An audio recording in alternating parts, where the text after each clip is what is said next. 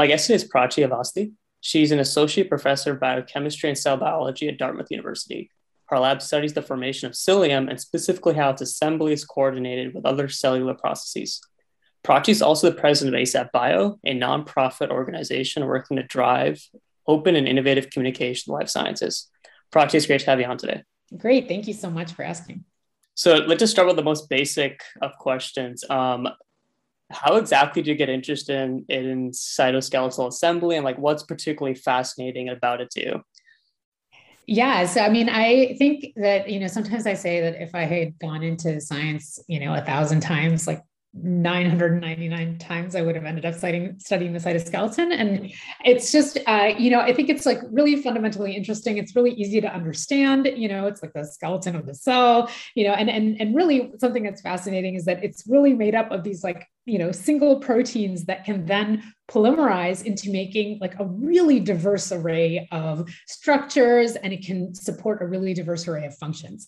And so, sort of understanding how like a single protein or like a couple of proteins can work together in this way to be so dynamic and so, sort of specialized in what they do with the sort of coordination with other types of proteins.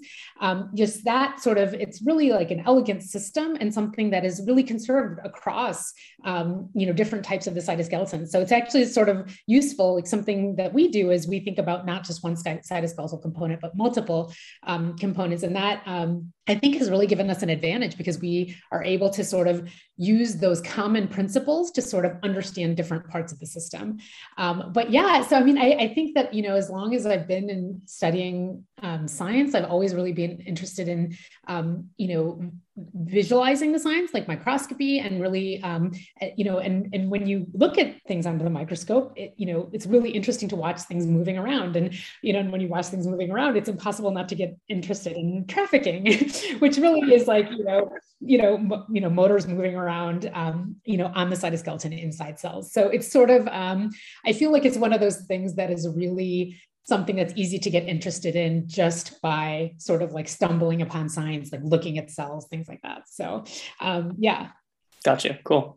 So you study a lot of these components via algae, as I understand it. So just at a high level, like what makes them such a great model system to be studying these things? Yeah. So it really depends on the type of, cytoskeleton component, like which component you're studying. But, one thing I got really interested in graduate school is studying a structure called the psyllium, which is a microtubule-based organelle that's found in, really virtually every human cell type, but also found across the tree of life. And basically, the idea is that this is like a cellular antenna that sticks out from the cell to like sense different kinds of external signals and then have some sort of effect inside the cell.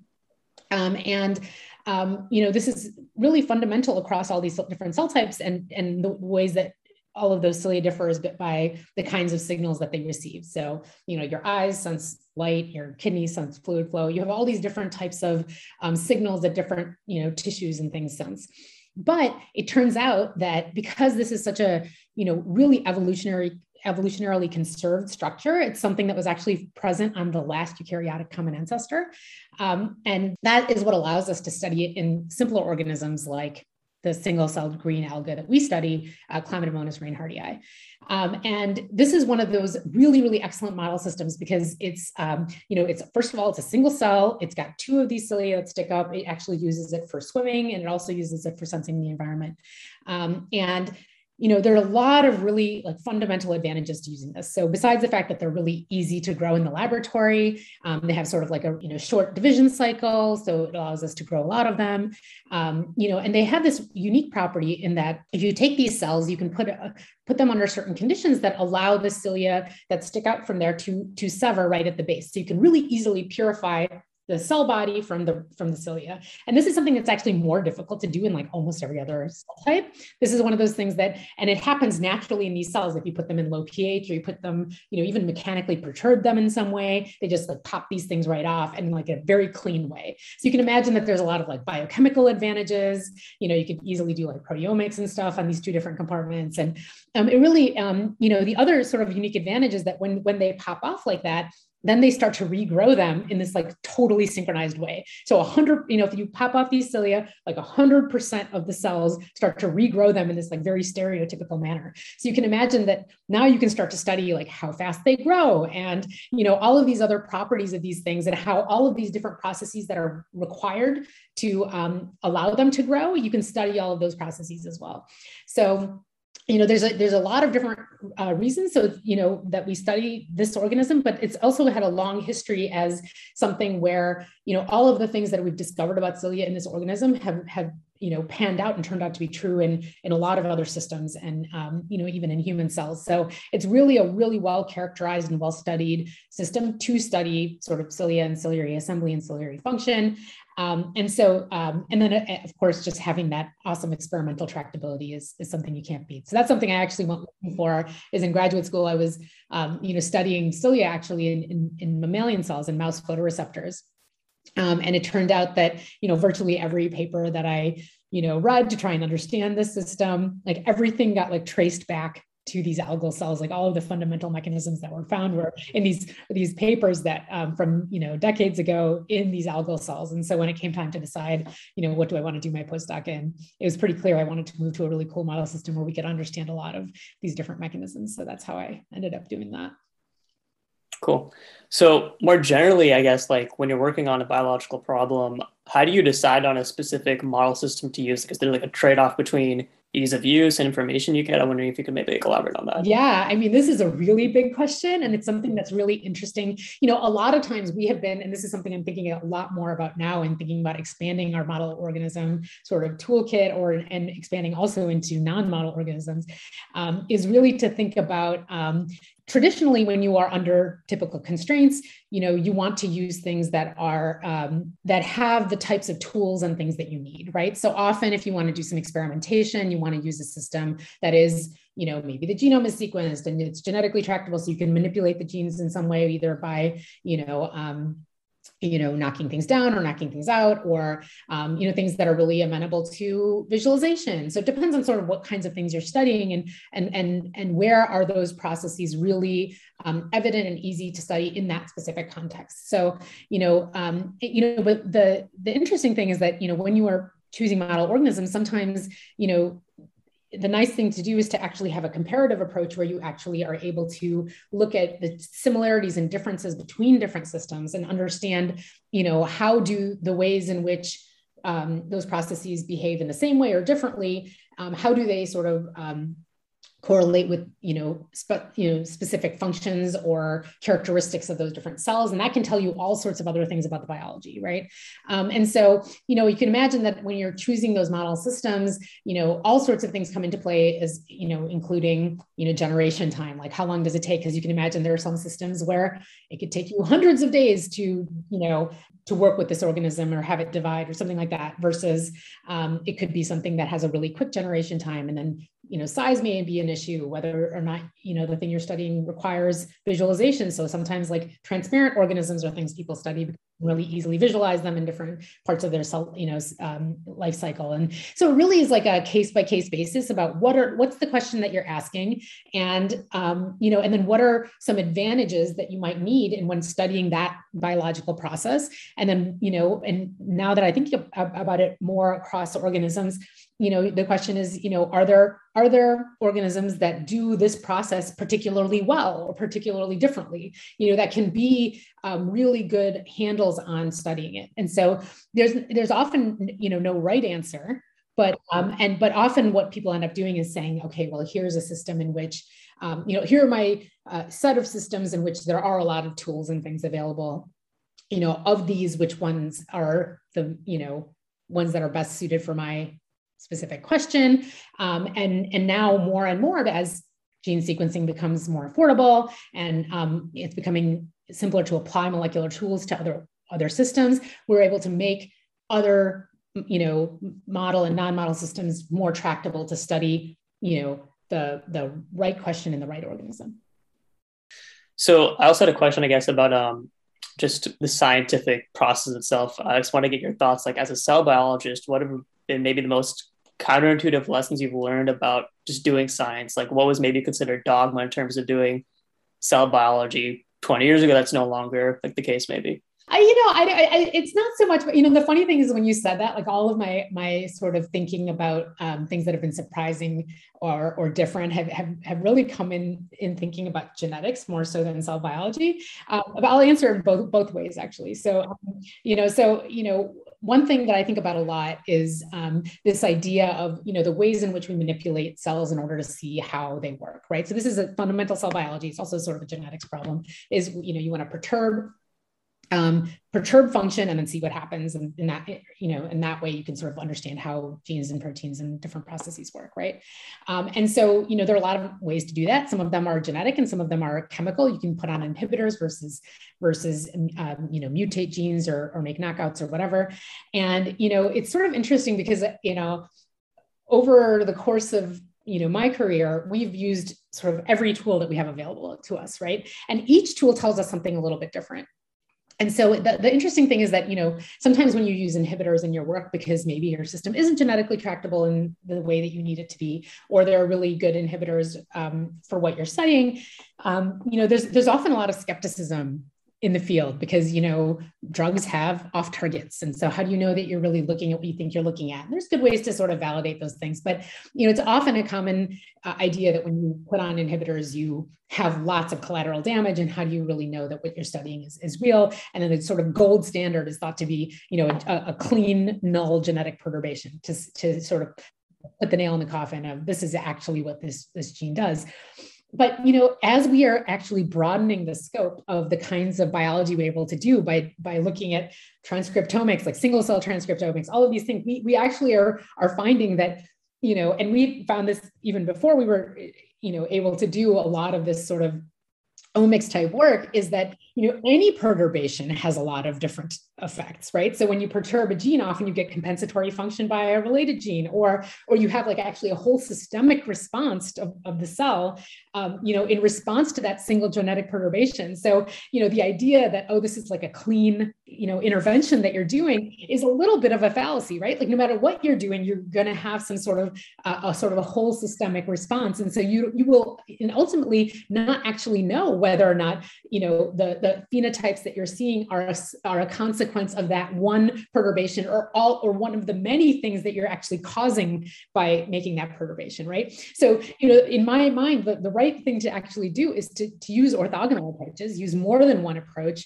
and answer those questions. Because if you do this in multiple ways, build some sort of like theoretical model for how you think the system is working and make some predictions on the basis of this model, then you can sort of say, on the basis of this, if what I think is true, then X, Y, Z should also be true, or this, or, these two ways of doing these experiments should break the model or support the model. And so, it's one of these things that the ways I sort of learned biology have differed from the ways that I've sort of, discovered it to be through my own work, right? And so, this is a very, in my mind, it's a very cell biological problem because, this is how we sort of probe how cells function. But yeah, so that's sort of one answer. And from a cell biology perspective, I guess, and this is also another thing, is that, as cell biology has gotten more advanced through advanced microscopy, right? So we've gotten really, really good at super resolution microscopy, getting better and better. Fluorophores getting better and better resolution in cells from fluorescence microscopy, in situ cryo-electron tomography, like really looking at cells and looking at the molecular level at the structures without anything that might influence it, like fixatives and whatever. So, so like our ability to visualize cells has become like dramatically improved over, even the course of, the time that I've been doing science, and that has been like an absolute game changer. And it's still surprising to me now, despite all of these advancements, we are making gains in all of these things and using it to inform our science, but we are still doing experiments on cells that were like designed, decades ago, like 50 years ago.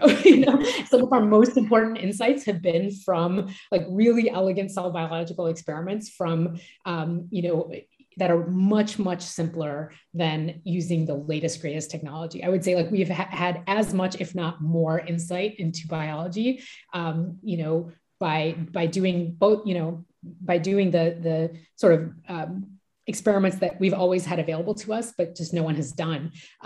We have from using, like pushing the envelope on the technology. So I guess I would just sort of make a plug for sort of not abandoning, all of the ways that we have to do science just because something new is available. Right, makes total sense, yeah. So I kind of want to switch gears a bit and now get into publishing, which, you've spent a lot of energy and work and doing some great stuff in that area. So just first off, like, what do you view as some of the biggest issues with the traditional publishing system as of today? Yeah, I think people are the biggest problem.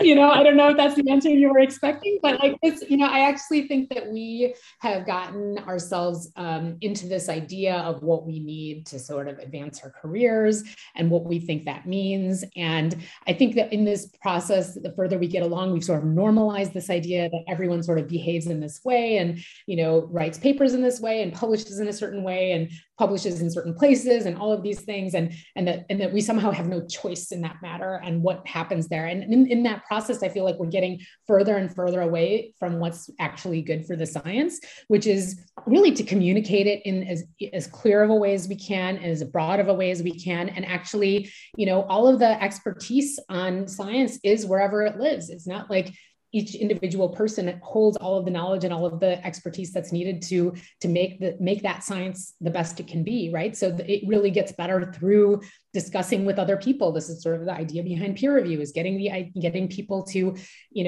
weigh in on your science, give new perspectives, getting people who work on something different but overlapping to think about it in different ways and actually shed new light on the subject. And so, that's how science really becomes rigorous and better. And we sort of move further and further away from that in the ways in which we're used to publishing our science, and I think that we forget to think about that as people who are working in the system, and I think that the science suffers, and I think sort of ultimately even scientists suffer for doing it this way. But we're sort of used to that sunk cost, like we're used to it, so we don't mind it as much as we mind doing something different, which feels new and hard, And so I would say that the biggest problem is that I think, don't focus enough on trying to focus on what's good for science and society as much as we focus on what's good for, careers and CVs. Right. So given that, like, what's the vision and behind ASAP Bio? Like, what exactly is the goal of that whole organization? Yeah, the goal is really, as you said, innovation in life sciences publishing. And it really started off as sort of like a preprint advocacy organization. Now we're sort of, expanded into sort of advocating for different things that we think are good for the ways in which we communicate science. But, preprints were, obviously something that's really, really huge, has completely shifted the landscape of life sciences publishing. bioRxiv, for example, started in 2013. It's, many decades after the physics archive started and had already proven to be successful. And it wasn't clear if, could biologists do the same thing? And of course we can, and we did. And, the idea is that, that work actually sees the light of day when authors are ready for it to be seen, and not have it, yes, it hasn't been, peer reviewed already in advance. So this is, in some sense, it's not, pre-publication review. You publish it first on a preprint server, and then it can undergo any other types of scrutiny that you want, whether by also sending it to a journal or by having, public commenting on it. And so really the sort of impetus for that is to sort of reclaim power by the authors to say, look, we've generated this behemoth of a publishing system in which we go through rounds and rounds of review, really selecting for not just sound science, but whatever impact is supposed to mean and whatever mechanism is supposed to mean and whatever bar that these different journals want people to hit, and people bounce back and forth and undergo a round of review, get rejected there, go through another round of review somewhere else. And, in that whole process, just so that it can get that stamp of journal approval, which is like a yes or no, that can serve as like a proxy for quality. And in that way, like people are, there's repeated review and all sorts of problems in the system, right? And so, and all the while in that previous system, the science is not seeing the light of day. Things are getting, long after we have the results and really should be discussing it and finding out ways to make it better, months to years later, it's finally seeing the light of day. And that's, I think a really, really bad, it's bad for science, but it's bad, and it's bad for the public, to have to wait that long. And it's, as we know, like science can move much, much faster. The, COVID pandemic has shown us how important it is to make our results available soon and have that discussion openly so that everyone can, that we wouldn't have a vaccine if scientists didn't decide to share it in that way instead of doing it in the conventional system. So the real push of ASAP Bio is to rethink and revisit this idea of doing what's better for science and doing what's better for society and taking back this sort of power that we've abdicated voluntarily, by the way, to really reclaim that power and to put things available, make it available to the public, have it see the light of day when we as the authors are ready. Mm-hmm. Right, great. Yeah. So on this subject of preprints, right now it's a lot more common to be posted by bioRxiv. I was wondering, what do you attribute this like rapid cultural change to? Like, how did this happen? It's funny. It depends on who you talk to. To me, is it a rapid cultural change? Like, yes, it does seem like it in my field in cell biology. At some point it became, you'd go to the biggest cell biology conference, the American Society for Cell Biology and the European Society are now doing this together. And just at some point, like some year, literally every talk was citing some preprint, and it felt like that happened, overnight, pretty much. And so, so it has been something that has caught on in our field pretty well. And it is variable across fields, so, the more computational sciences, it started early and had, some of them were already used to using the archive. It wasn't that big of a leap to working in, to adopt this in a related field. But I think the idea is that, there are so many advantages, right? So I think one of the things that, there were some key structural moments, like at some point, I think it was 2017, the NIH changed its policy to actually allow preprints everywhere where, other research works were cited in grant applications. So things like, incentives like that from funders made a difference. I think that is one of the ways in which we've really persuaded people that, look, if you want to demonstrate that you've been productive and that's why you should be funded. It's rather than waiting months to years before that eventually makes it through peer review, really what people are looking to do is whether or not you are actually have completed this work. And, it's not that, peer review is the be all and end all of quality, yes, people have looked at it, but, science is a living, breathing body of work and there's reliable and unreliable stuff in both the peer reviewed and non-peer reviewed literature.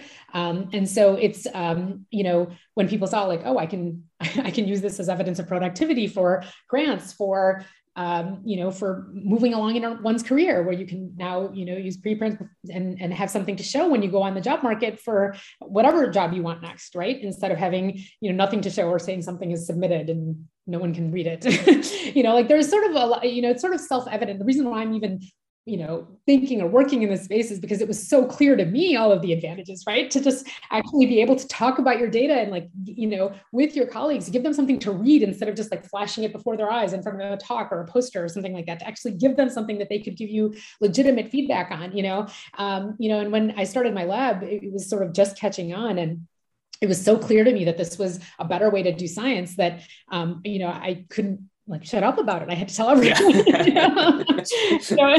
And now here I am evangelizing the whole world always about, why this is a good idea. But I think part of it is that it's self-evident. And this is, typically when people post preprints, they never sort of go back. There's so many things like positive experiences that people have. When you post a preprint, other collaborators see it, they offer up reagents, you get talks from it. It's great for visibility. It's great for open discussion. It's, there's just, I feel like it's self-evident that, having some transparency and sharing data early can really make it stronger and better. And it shouldn't be discounted. It's also way more fun to do science. Right. Yeah, definitely. Yeah. So I also wanted to kind of get into like reviews now. So, you're also the director of eLife. And one thing I love about eLife is that you post the reviewer comments, and that gives you a ton of information about the paper, sometimes even more than the paper itself. Yes. Like, why haven't more journals done this? Do you think eventually? I would like to know the answer to that question. Okay. I would like to know the answer to that question. So, so eLife has done this from its inception actually, is to post its reviews next to its papers. That it's done forever. Now, the new thing that we were starting to do is to actually post not just the reviews for the accepted papers, because as you can imagine, that's really not that useful. Like, what happens when you finally get your paper accepted? Okay, well, the reviews are pretty good. They've accepted the paper, right? Yeah. What's really useful, right, is because the idea is that you want people to know, where the whole purpose of having that, like what people think about this work is to actually look at, what should we be paying attention to? What needs to get better in the data, right? And so what we've done now is to just go to reviewing preprints exclusively, right? So rather than just ourselves holding back and preventing, data from seeing the light of day, now we sort of have everyone who submits anything to eLife has to submit a preprint, or we can deposit the preprint. And then after review, a version of the review that is actually more, concise and useful to the audience and is like, sort of edited for this utility is posted, whether or not the paper gets accepted. And so now it's actually undergone peer review. It's a peer-reviewed preprint, right?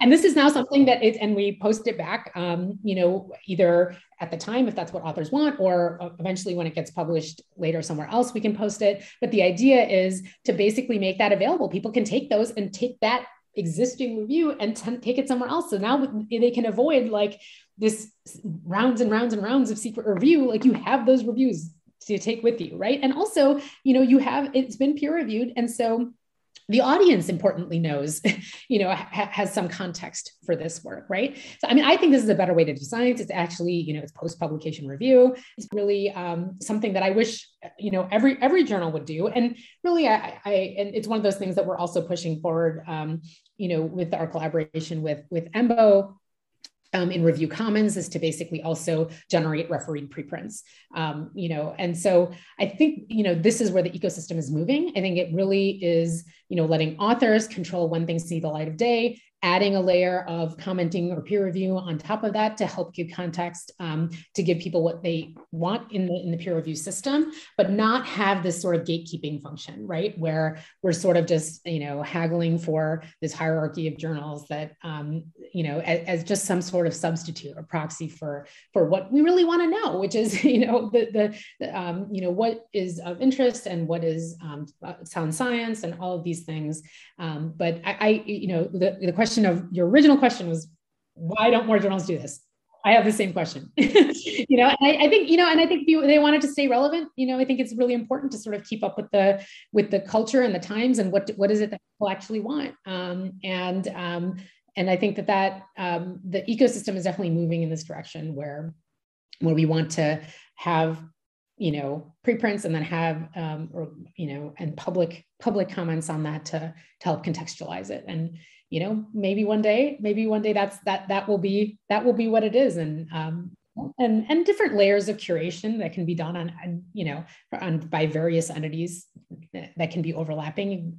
More than one journal could say, "Hey, I thought this work was good," or worth reading, or whatever. I do a lot of this too. I also, curate preprints that I think are interesting and make lists of things that, I send out. This is what I read this week, and here's why I thought it was cool. So I also wanted to get your thoughts on crowdsourced peer review. Like, do you think that can be effective, and be actually like incentivized? Like, do you think it's Yeah, feasible? so I don't know if you're asking this because we just launched a crowdsourced trial at ASAP Bio, but we are just trying to pilot this type of experiment where we actually have a large number of people collected in a certain field, where we can try and see like, okay, let's get these preprints through where many people can start commenting, and then we can start aggregating those comments and then provide those back to the authors. So if you look now, we have up a version of a crowdsourced preprint in which this seemed to work really well, and we got author comments back where they even read those comments and addressed all of those points as if they had just gotten a typical peer review, but all of it is actually visible and available. So there's so much context there. It's really interesting to read that, and it's sort of nice when you're if this is in my field, it's a cell biology paper, but there's, if you're looking at something that's outside your field and maybe you don't have the expertise to necessarily like review it, it's really nice to see what, as you said, it's nice to see what experts have thought about it, right? And I do think it can work, because I think that right now we are really, really, really not taking advantage of the large pool of people who are willing and interested to review, right? I think right now we not only are we gatekeeping papers, but we're gatekeeping who's allowed to review them, right? And the truth is there's a ton of really outstanding scientists in labs that are actually doing experiments, students and postdocs that are have a ton of insight, and actually like more relevant insight into papers, and are probably able to catch more things for that reason, because they're so proximal to the work, right? That they are typically not asked or included in this opportunity to review, which they are eager to do, I think, and are interested in doing, and just typically are not given those opportunities. And so I do think that this sort of crowdsourcing is something that can work, and that's one of the things that we're trying to see in this trial, this crowdsourcing trial that ASAP Bio is running, to do a proof of principles and see what's working, what's not. Is this something that can we get people and enough people to do this? Those are legitimate questions that remain to be answered. But I do think that there is interest. And I think that's why it's sort of funny when you hear a lot of editors saying, like, oh, can't find reviewers, I'm on my 47th request or whatever, and it's been rejected. Let's go, you're asking the same 8 people or whatever, it's just like, if you actually made it available, and and then the editors can do what editors do, which is like make judgment calls on the basis of those reviews. It's not like they have to get passed on exactly, as is. I think it's a system that can work if we expand it out, and letting people sort of, doing sort of crowdsourced review, if there's sort of a way to distill it. I think, you want to have some signal from the noise. Like, you don't want to just have like 10,000 comments, because that's, you can imagine that's a little bit difficult to wade through, but having some consolidation, a lot of people are going to have the same ideas. You can imagine a lot of different ways to do that. So I think that it is something that that can work. I think that there is probably interest in it. And so, I think a lot of, the answers on how well and efficiently it can work, and what fraction of the literature can it cover, all of these things. These are sort of important questions that we're trying to answer by doing these kinds of trials. Cool. So last question for you. Do you think we can get away without having journals? I'm just going to ask that point blank. I think the answer is yes. And in fact, I started a new endeavor in which we are going to do exactly that. I've now starting a new research institute in which we are not publishing in journals. And so this is something that, because I actually believe in this idea that having this open communication is something that is really good for science. It's something that we can do. It's something that can actually make the science go faster and be more rigorous in all of these ways. I think that there's right now, the way, academic structures work, a lot of the ways we decide things are based on how journals behave. And I think that's changing. Can we say how everyone will react to those things? No, right? But, not that many years ago, like it wasn't that common to see preprints in CVs, right? And now it's almost a guarantee that job applicants for faculty jobs, for job applicants for postdocs, it's almost a guarantee now there will be at least some preprints, because it's better to, to have those rather than just a line that says submitted, And so, it's not that it's impossible to change those things, right? And for us, when we're thinking about doing this in sort of outside a journal system, what would a CV look like? So instead of saying, okay, here's journal name, or, preprint, we would have like, this is where the data lives. This is the contribution to the data, which is really the thing that people actually want out of that information, right? Like, we use these like journal names as proxies for what that actually means.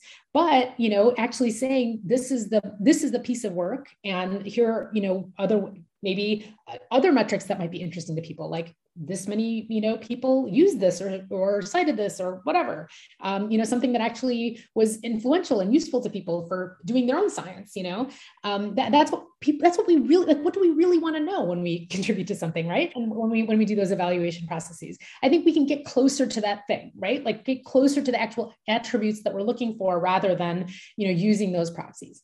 Is it going to be easy? No. Do I think this is going to just like happen tomorrow and the thing's going to collapse? No. But it's one of the reasons to do these different kinds of experiments. We've shown, I think, that, preprints are a really great example that there's been like a huge, massive shift in this direction. It looks very different. I can tell you right now that people, when this was getting up and off the ground for life sciences, I can tell you that people said, this will never work. It's not peer reviewed. No one's ever going to count it or look at it or whatever. And things are changing. Like it is absolutely the case that it, that it matters to people, whether something exists as a preprint or not, versus just not at all, even if it's, submitted in preparation or whatever, whatever other things. So I believe that we have the capacity to change. I'll just leave it at that. Excellent. Okay. So on that optimistic note, Prachi, it's great talking to you. Thanks for doing this. Yep, absolutely. Thanks so much.